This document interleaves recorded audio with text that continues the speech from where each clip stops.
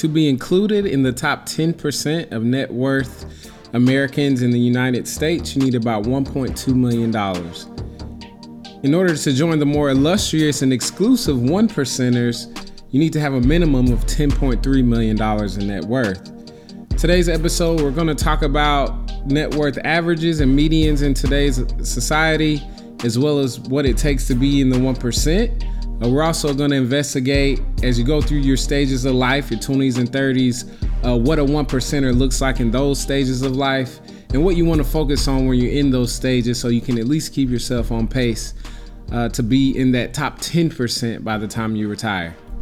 Welcome to the Good Samaritan Podcast. I'm your host, Jason Jackson, where we talk about money, business, and life. And I hear you think you got what it takes to be in the top 1%. Well, let's talk about what the top 1% looks like. Let's get into episode 7.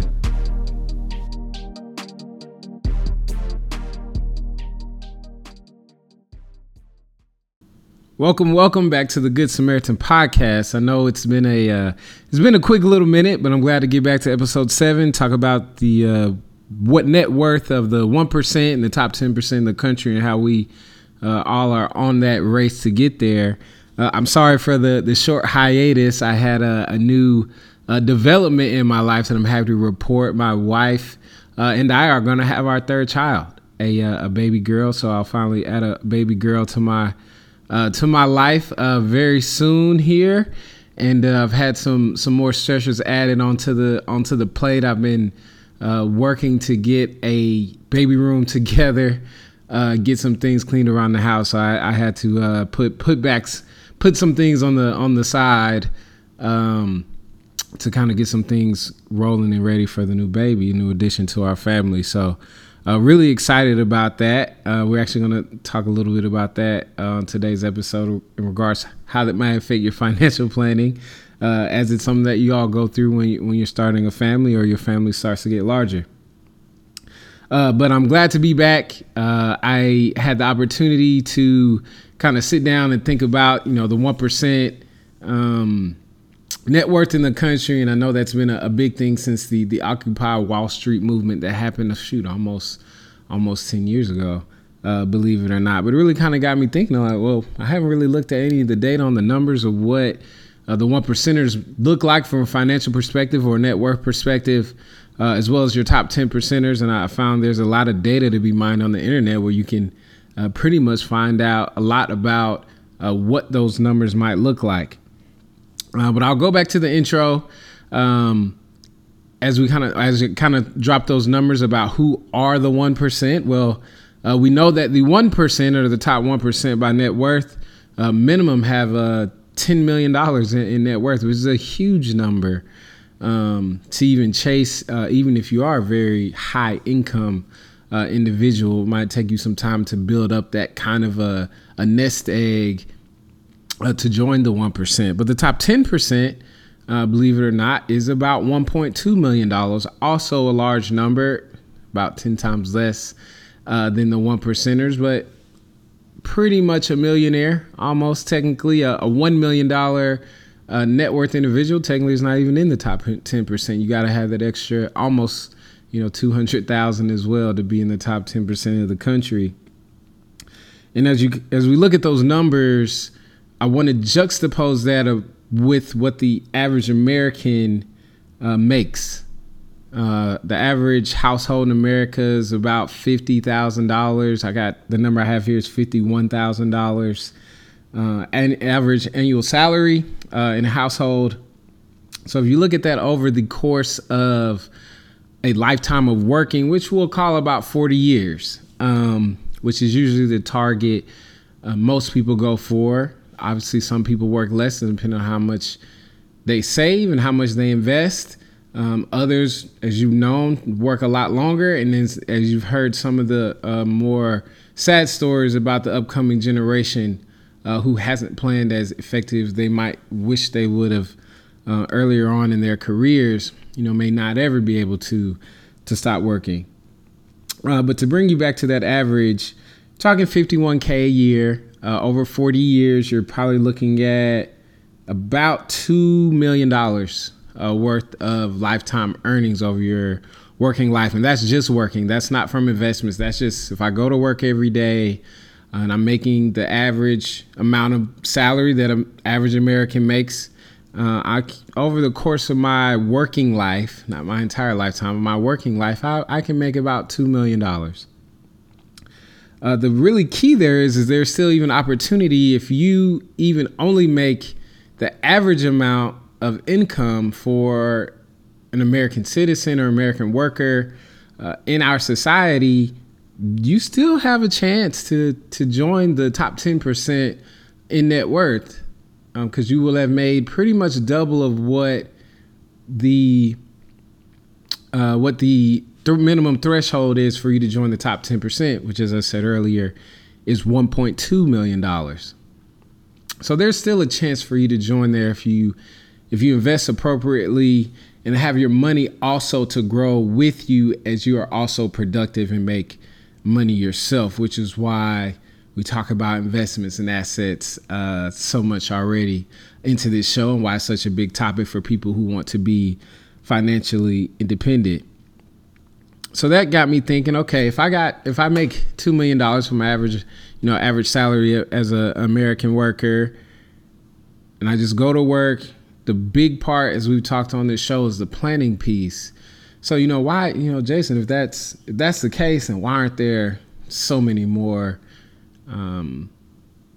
millionaires in the country, by age 60, which there are, which once we get there are a good amount of them. But yeah, you're kind of like, $1 million is kind of low if you think about it.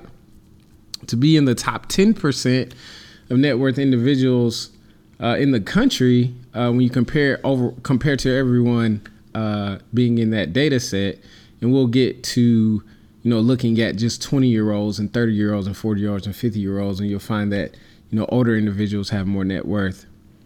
But overall, when you include everybody in the calculation, you're like, that's doable, even if I even just make the average income or average household income of $51,000, and if I can boost it even more if both married couples work together in the household, there's even bigger opportunity. You go, well, Jason, why do I feel like everyone in that income bracket, I feel like they, most of those people that I talk to in my life, like they say they're struggling to make ends meet in the like. So the next data point I want to point you to look at this quick Google search, but the American savings rate, which has gone up since the pandemic because people have gotten nervous and started to save more, is 7.6% is the personal savings rate in the United States. 7.6%. So let's do stick with me here. We'll do a little calculations. 7.6% is my savings rate, and I make $51,000 a year. The average American does. That's only about $4,000 a year that you save. So after 12 months of working 40 hours a week, maybe 2 weeks of vacation, 7.6% based on the data is what Americans are saving. You're saving about $4,000 a year. If you look at for what we recommended in the past, and I've always suggested, go all into it. Reduce your lifestyle so you can really make your money go as far and work as hard for you as possible in the front end. I think we would need to consider, what we recommend is to really boost that savings rate so you can use that money to make more money for you. So I just juxtapose this against a 30% savings rate. 30% savings rate for the exact same incomes, the exact same person. This is just a person who's making different choices in their life on how they can maximize the amount of money that they can, quote unquote, put away. And when I mean savings rate, this is just before we get to the investments. This is what I put aside in a bank account, or I'm putting aside to go invest, et cetera, et cetera. This is the money I hold on to after my expenses are paid, and the things I enjoy in life, whether it be movies, et cetera, or discretionary spending. Let's use that term instead. in a year, that same person, if they focus on, okay, I'm going to save 30% versus the 7.6% savings rate currently in America, in a year, they're looking at $15,000 a year. And this number is almost 4 times as much as the person I described before, who's only saving 7.6% of their income each year. So teachers is a good example. You have 2 teachers at the same school who make the same money. I know in Texas, I think it's a little higher than 51,000, but teachers, I love teachers. So those 2 people make the same money, but one person could end up with $1 million by the time they retire, plus their pension. If they still have pensions for teachers, I'd have to look to see what they have in Texas, and really be looking forward to a very plentiful, relaxed, comfortable retirement living at the end of their 40-year career, say they work that long. Their counterpart, on the other hand, who's only saving 7.6%, is going to have a much tougher time. Which, if you look, once we get to that 60-year-old range, you start to see how the numbers shake out. Over 40 years, the person who saves 7.6% of that $51,000 will have about $160,000 in comparison. And that's just flat savings. That's just simple math. It doesn't have anything to do with growth over time in the market. Just the money that they say they were to, just set aside, and we're not going to add any of the growth you might have over that time in the stock market, et cetera, if you got real estate investments, compared to the person who's saving 30% of their income, or their savings rate is 30%. They're looking at $610,000 over those 40 years of working. I mean, this is a huge disparity. I mean, you're talking over $400,000 plus difference, but between the 2 people, just because of the decisions that they made about their lifestyle, what one person might prioritize versus another to secure their financial situation. Until you get growth off of that $610,000 or $160,000, depending on what you've invested in over that 40 years, you get a lot closer to being in the realm of that top 10%. I mean, closer to being a millionaire at minimum. If you just work, if you don't get any pay raises, this is not including any bonuses, and say you don't take any job promotions, there's just by making the choice on the lifestyle and the way you budget can really change what your future looks like down the road if you're consistent and hardworking at it. So I really want that to sink in, first of all, a big part of this podcast is just self-accountability, because yes, there are a lot of things in life stacked up against you or against us, or we all started at a different place, but you can't change it. You do have the impact to change what happens down the road if you're willing to plan and be accountable what you can impact. Don't focus on what you can't impact, but what you can impact can make all the difference. So I just wanted to start there. I thought that was a great way to start off this episode. As you look at those two stats, Americans just got to get their numbers up, man. They got to get those numbers up. And when I mean those numbers up, they got to get that savings rate up and not be so dazzled by the joys that we can have in life immediately in the present compared to what dividends they can pay off in the future.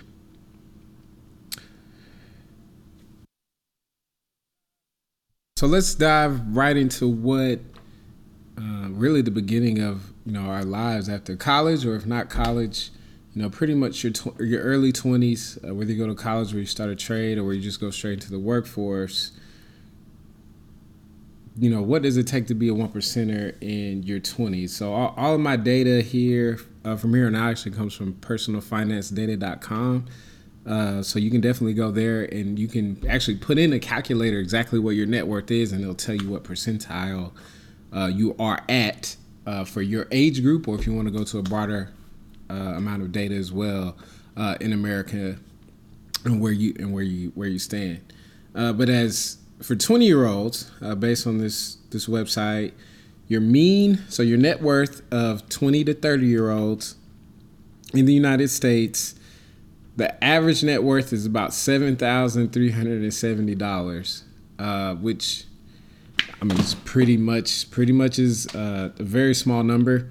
We'll discuss definitely why, as you can imagine, when you go out into the workforce. If you didn't have any inheritance or money that you had sitting on the side for you, whether it be from your parents or grandparents, or you come from a wealthy family, this is a typical place to start. From a median perspective, so half the people make more in this age group and half the people make less, is much higher. It's about 62,000. So about half the people in this age group have a net worth of about 62,000 or higher, which isn't a bad start for sure. I think what you're about to find out, the very daunting difference between the 1%ers of 20 to 30-year-olds and the 99%, it's a pretty high number. It's $1,037,200. So even in your 20s and 30s, to be in the top 1% of earners for that age group, you need to be at a minimum of $1 million in net worth, which is pretty staggering. As you remembered in the conversation I was just having, even in total, including everyone in America, particularly working Americans, people who generate dollars, to be in the top 10%, you needed $1 million. And if you have $1 million in your 20s and 30s in net worth, you already are in the top 1% for that group. So as you can imagine, I still remember my 20s very, very vividly. Most people are very young, they're vigorous, they're kind of ready just to get their life started. Personally, for me, my first son was already born. I was fresh out of college. I knew I wanted to be wealthy. At the time, I had no idea how to get there until I started to educate myself. But this is about the time I started to educate myself. I had about $15K in student loan debt at the time. I did decide to go back to school at the end of my 20s, which really jacked that number back up. But I'm a fan of paying down debt, so we went ahead and attacked that.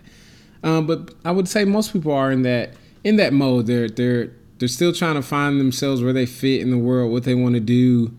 Really starting to go out and find their first career and get their first job. And they don't really have a lot of assets. At least the majority of Americans don't have a lot of assets at this point in life, and they might have some debt. They'll probably have a lot of debt unless they followed some good financial advice, which I hope that they do, particularly one like this podcast, to stay away from debt as much as you can in that stage of life. But for me, it was, like I said, student loan debt. I needed a car. I did not understand at the time, but my dad had bought me a car, cash money. And this is from my last episode when I talked about the origins. If my dad would have only sat me down and talked to me more about why it would have been more beneficial for me to fix the transmission in that car and drive it longer than to go get my first auto loan, that would have helped out a lot. So my son doesn't know it yet, but he already has a leg up once that time comes around for him. So I had an auto loan debt. Me and my wife had got our first apartment together. I was still hunting for my first job, but I went and finally found my first career by the end of 2010. Yes, 2010, when I, finally landed that first gig. Now I'm just starting to make money. But the whole building net worth wasn't really a thing I was doing. So I made a lot of the mistakes that people make in their 20s. They want to, especially, which I would say I've noticed for middle class families, is you try to, all you know is what your parents, the lifestyle your parents, worked for and gave to you. And again, till you're an adult, you always take for granted for all the things you had access to that your parents, might have earned or they might have already had passed down. But you try to maintain that lifestyle, even though you may not make the income to maintain the lifestyle that you lived as a young kid. Then I would say this is probably the biggest piece of advice I would want to give anyone in their 20 to 30 year range, is that what you become accustomed to growing up, depending on how you grew up. But if it's middle class, or for your upper middle class, you're in the upper class, and depending on obviously how your parents might manage you as an adult, but you don't realize how much those things cost until you're out in the world and you have to pay for them yourself. And I don't want you to feel like you have to have the pressure to maintain a lifestyle that you very well may not afford. But because it's so normal for you, you use all of your, all the money that you have to maintain that lifestyle that was not created by your work, but by the efforts of your parents. And I'll be the first one to tell you that, hey, it's okay. Depending on how much money you make should determine the kind of lifestyle you have. And the kind of lifestyle you have is determined by the plan that you built for those financial goals that we talked about in that self-assessment. So the planning, the self-assessment, those things have to happen in your 20s. The first piece of advice, don't feel bad if you have to live lower than your parents are doing, because guess what? Your parents probably have at least 30 years head start on you. So it's okay if you can't afford the same lifestyle that your parents gave you while you were growing up, but you're an adult now, so you have to make your own. You have to make your own choices, but don't feel bad that that's the case. You didn't do anything. You didn't do anything wrong, and it's okay if you're living lower. If that means you can save more and you can invest more. And remember, that's what your goal is. Second big piece of advice in your 20s when you're building, when you're starting out in your life, is you really need to think about where your goals are and where you want to be. For me, like I said, the first book I read was Rich Dad, Poor Dad. And the way I grew up, I knew that there was more out there to go get because of the people that were around me in my life, because of my dad's profession and my mother's profession. So I knew that there was more to be had. But determine what that is. Determine what that is for you. Determine what your goal is. I know, being a, I guess, middle of the road millennial, if that makes sense. I came out into a job market at the end of the 2008 crisis. Like it was tough to find a good job. I waited tables for, I want to say, 5 to 6 months. Here I was with a college degree. I was waiting tables, and I had a son to feed at home. My wife was also working, and we were just hustling to really get off the ground, to kind of, as my father-in-law would put it, you're on the runway, that he would always say his planes were already, they took off 20 years ago. It's like, you just trying to get your financial life off the runway right now. You got so much more to do and plan for. So my like I said, my second piece of advice is set your goal. Find out what you want to be. If it's retire early, you got to start now. It doesn't matter how much you make right now, but the plan has to start. Putting the money away has to start, but you have to know what target you want to hit. As we talked about, a self-assessment. And this is a great time to do it in your 20s, because guess what? What you have on your side at this stage in life is time. And what that means is you have compound interest on your side. So even if you only have a little bit to put away, it has so much more time to grow it'd be so much bigger than you could imagine. One of my fraternity brothers, ZL Williams in Dallas, when we talked in my early 20s, I mean, I can't incentivize how passionate he is about it, because he is a financial advisor. And his biggest point was always about how important it was to invest money in your 20s, and how much further ahead you would be over the general population, because most Americans don't even really think about retirement till they hit their 30s. But they've almost missed 8 to 10 years of earning money that they didn't invest any of it. They didn't do any 401k plans, and people always make fun of the lattes and the Starbucks and the coffee, which are expensive, but I'm not a coffee drinker. But just wanting to live downtown, for example, wanting to be where all the hot spots were, and not really batting an eye about how much it costs to fund a very hipster-like lifestyle. And not that everyone in that age group does it, but I would say that some of the naivety, including myself, in those years, when you look back on it, say you're in your 30s or 40s, you always go, man, I could have, even if I would have just saved the 7.6% and put it in my retirement plan, $4,000 a year, I'd at least have 20 grand, and some people didn't invest anything. So your 20s and 30s is a very important time to create a solid foundation, because the biggest thing you have on your side is time. Even though your income levels, your peak income that you will make in your career is in your 40s, roughly about, and will peak in your 50s and right before retirement, the things you can gain in your 20s is exceptional if, which is the big if you can, remove the veil and really start to plan your financial future, because it pays dividends in your 20s, for sure.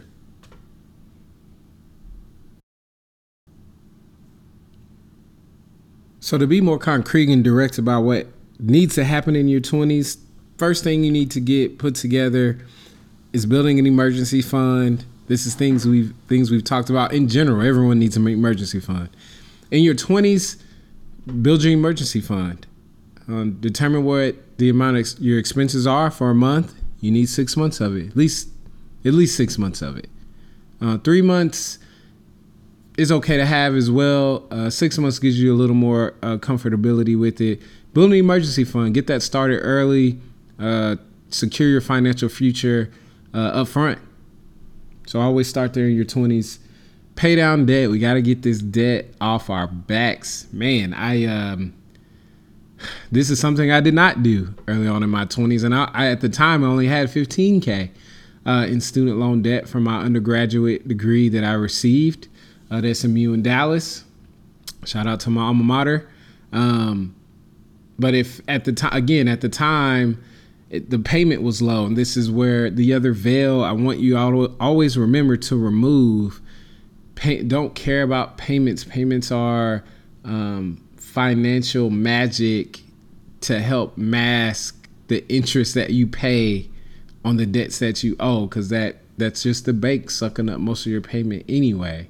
Like, your principal's not going down that much. So get the debt off the back. If you got student loans, like, attack it hard. Let's just get it out the way, so we're not carrying that on, for decades at a time, as people are doing and have been doing. If we look, at generations ahead of us, people are paying on student loans for 10, 15, 20, 30 years. That's so much interest that we've given away, and money that we could have injected in our life to go make more money for us. So let's start to get out of debt. Whatever debt that we have, let's start making that plan, and let's start crushing it. So by the time we hit our 30s, we're out of any toxic debt that's holding us back, and we can really start to get that asset train going. Let's get that building net worth, building our wealth going once we hit our 30s. Thirdly, if your company offers a 401k plan and they got a match, at minimum, match the match. The ideal situation is start off 15% out the gate, so you already are, accustomed to what that lifestyle is, throughout your working career.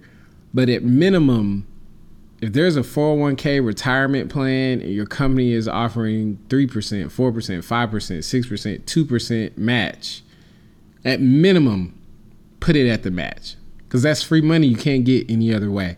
Your company's not going to give you those dollars if you don't also put money in yourself. So go ahead to start to get that going. I will say from my personal experience, and I haven't been able to get back to it because I started to focus on debt and starting to make some more other investments I wanted to make. But the 3 or 4 years in my late 20s, when I just set my retirement on 15%, it grew. It grew. And I was very impressed at how fast it grew. Once you can lift that veil, you go, man, that's a lot of money. Because initially you're like, man, that's some few $100s out of my check every couple weeks. But when it's normal and you see it grow, you like, oh, okay, I got that sitting over there, right? Okay, now I know what that means, and it's a big chunk of my net worth right now because I made those decisions years back in my 20s. And then fourthly, a big thing I want you to go ahead and start to remember, because again, I made this mistake. And if you're 20 years old out there, please, to give you the wisdom that, that I have and that I hope you could take, is allocate your raises and bonuses to, it might doesn't have to be 100%, but at least 50% or 70%. I'm going to say 100% because depending on what your goal is and where you want to go, if you get a bonus, throw it on your debt. You got a bonus and you got debt, go ahead and start to erase that debt. I've used a number of bonuses in my 20s to pay off auto loan debt. I don't mess with auto loan debt no more. At this point in my life, I've had more years without a car payment than with a car payment. And it's normal for me. And I hate car payments. I will never go back to a car payment because I can use that $300, $400, $500 a month in my retirement or in a real estate deal that I could use. Like over time, these are houses I could have bought if I keep this $500, car payment. And I live in Texas where people like to buy trucks. You're talking $700,000, $800,000 car payments. So you get a bonus, get rid of the debt. You don't have any debt, throw it in your retirement account. It's a bonus. I get it. It's like, oh man, extra money. Like, allocate it to your financial future. Don't raise your lifestyle. Use it to invest so that you can raise your lifestyle later, more comfortably. Because once you get that money, you spend it and it's gone. And the thing you don't want to look back on is as I've gotten older, once you hit your 30s, like I said, you've been working 8 to 10 years. Think about what your annual salary is. If it was $50,000 in 10 years, your gross, you got paid $500,000. How much of that money, made it into a financial asset that you still have? So of that $500,000, what's your net worth? And by the time you're 32, that's 10 years working. If your net worth is still zero, I think we need to take a step back. We need to look at our lifestyle because we're overspending, and there's no way to get around it. So say you did well for yourself. You're making $80,000 or $100,000, the last 8 years. Gross, you made $800,000. $800,000. Money you would like. You think, man, they're millionaires. I'm like, no, if you're a working individual, it might take you more time to get there. But you made $800,000. So what's your net worth? If it's still zero or if it's negative, I want you to ring the alarm. I want you to to look at yourself in the mirror and say, hey, we got to make some changes here, because we made $800,000. Say after taxes, I'm going to be generous, $600,000. After taxes, $600,000, $650,000. Where did all that money go? That conversation is the only conversation that you can have with yourself. Where did that money go? And that's the question that you have to ask. And once you ask that question, it immediately goes into, well, dang, maybe Jason's right. Maybe I do need to do a self-assessment, because I'm messing up here. Because if you would have told me I had $600,000, I would have laughed in your face. I'm like, well, how much did you make? Oh yeah, I was making $100,000 a year, the last 8 years, been in a smooth, steady job. I might have bought a house, a good decision, depending on what those numbers look like. Go check out 15-year versus 30-year mortgages. Hope it was on the 15-year.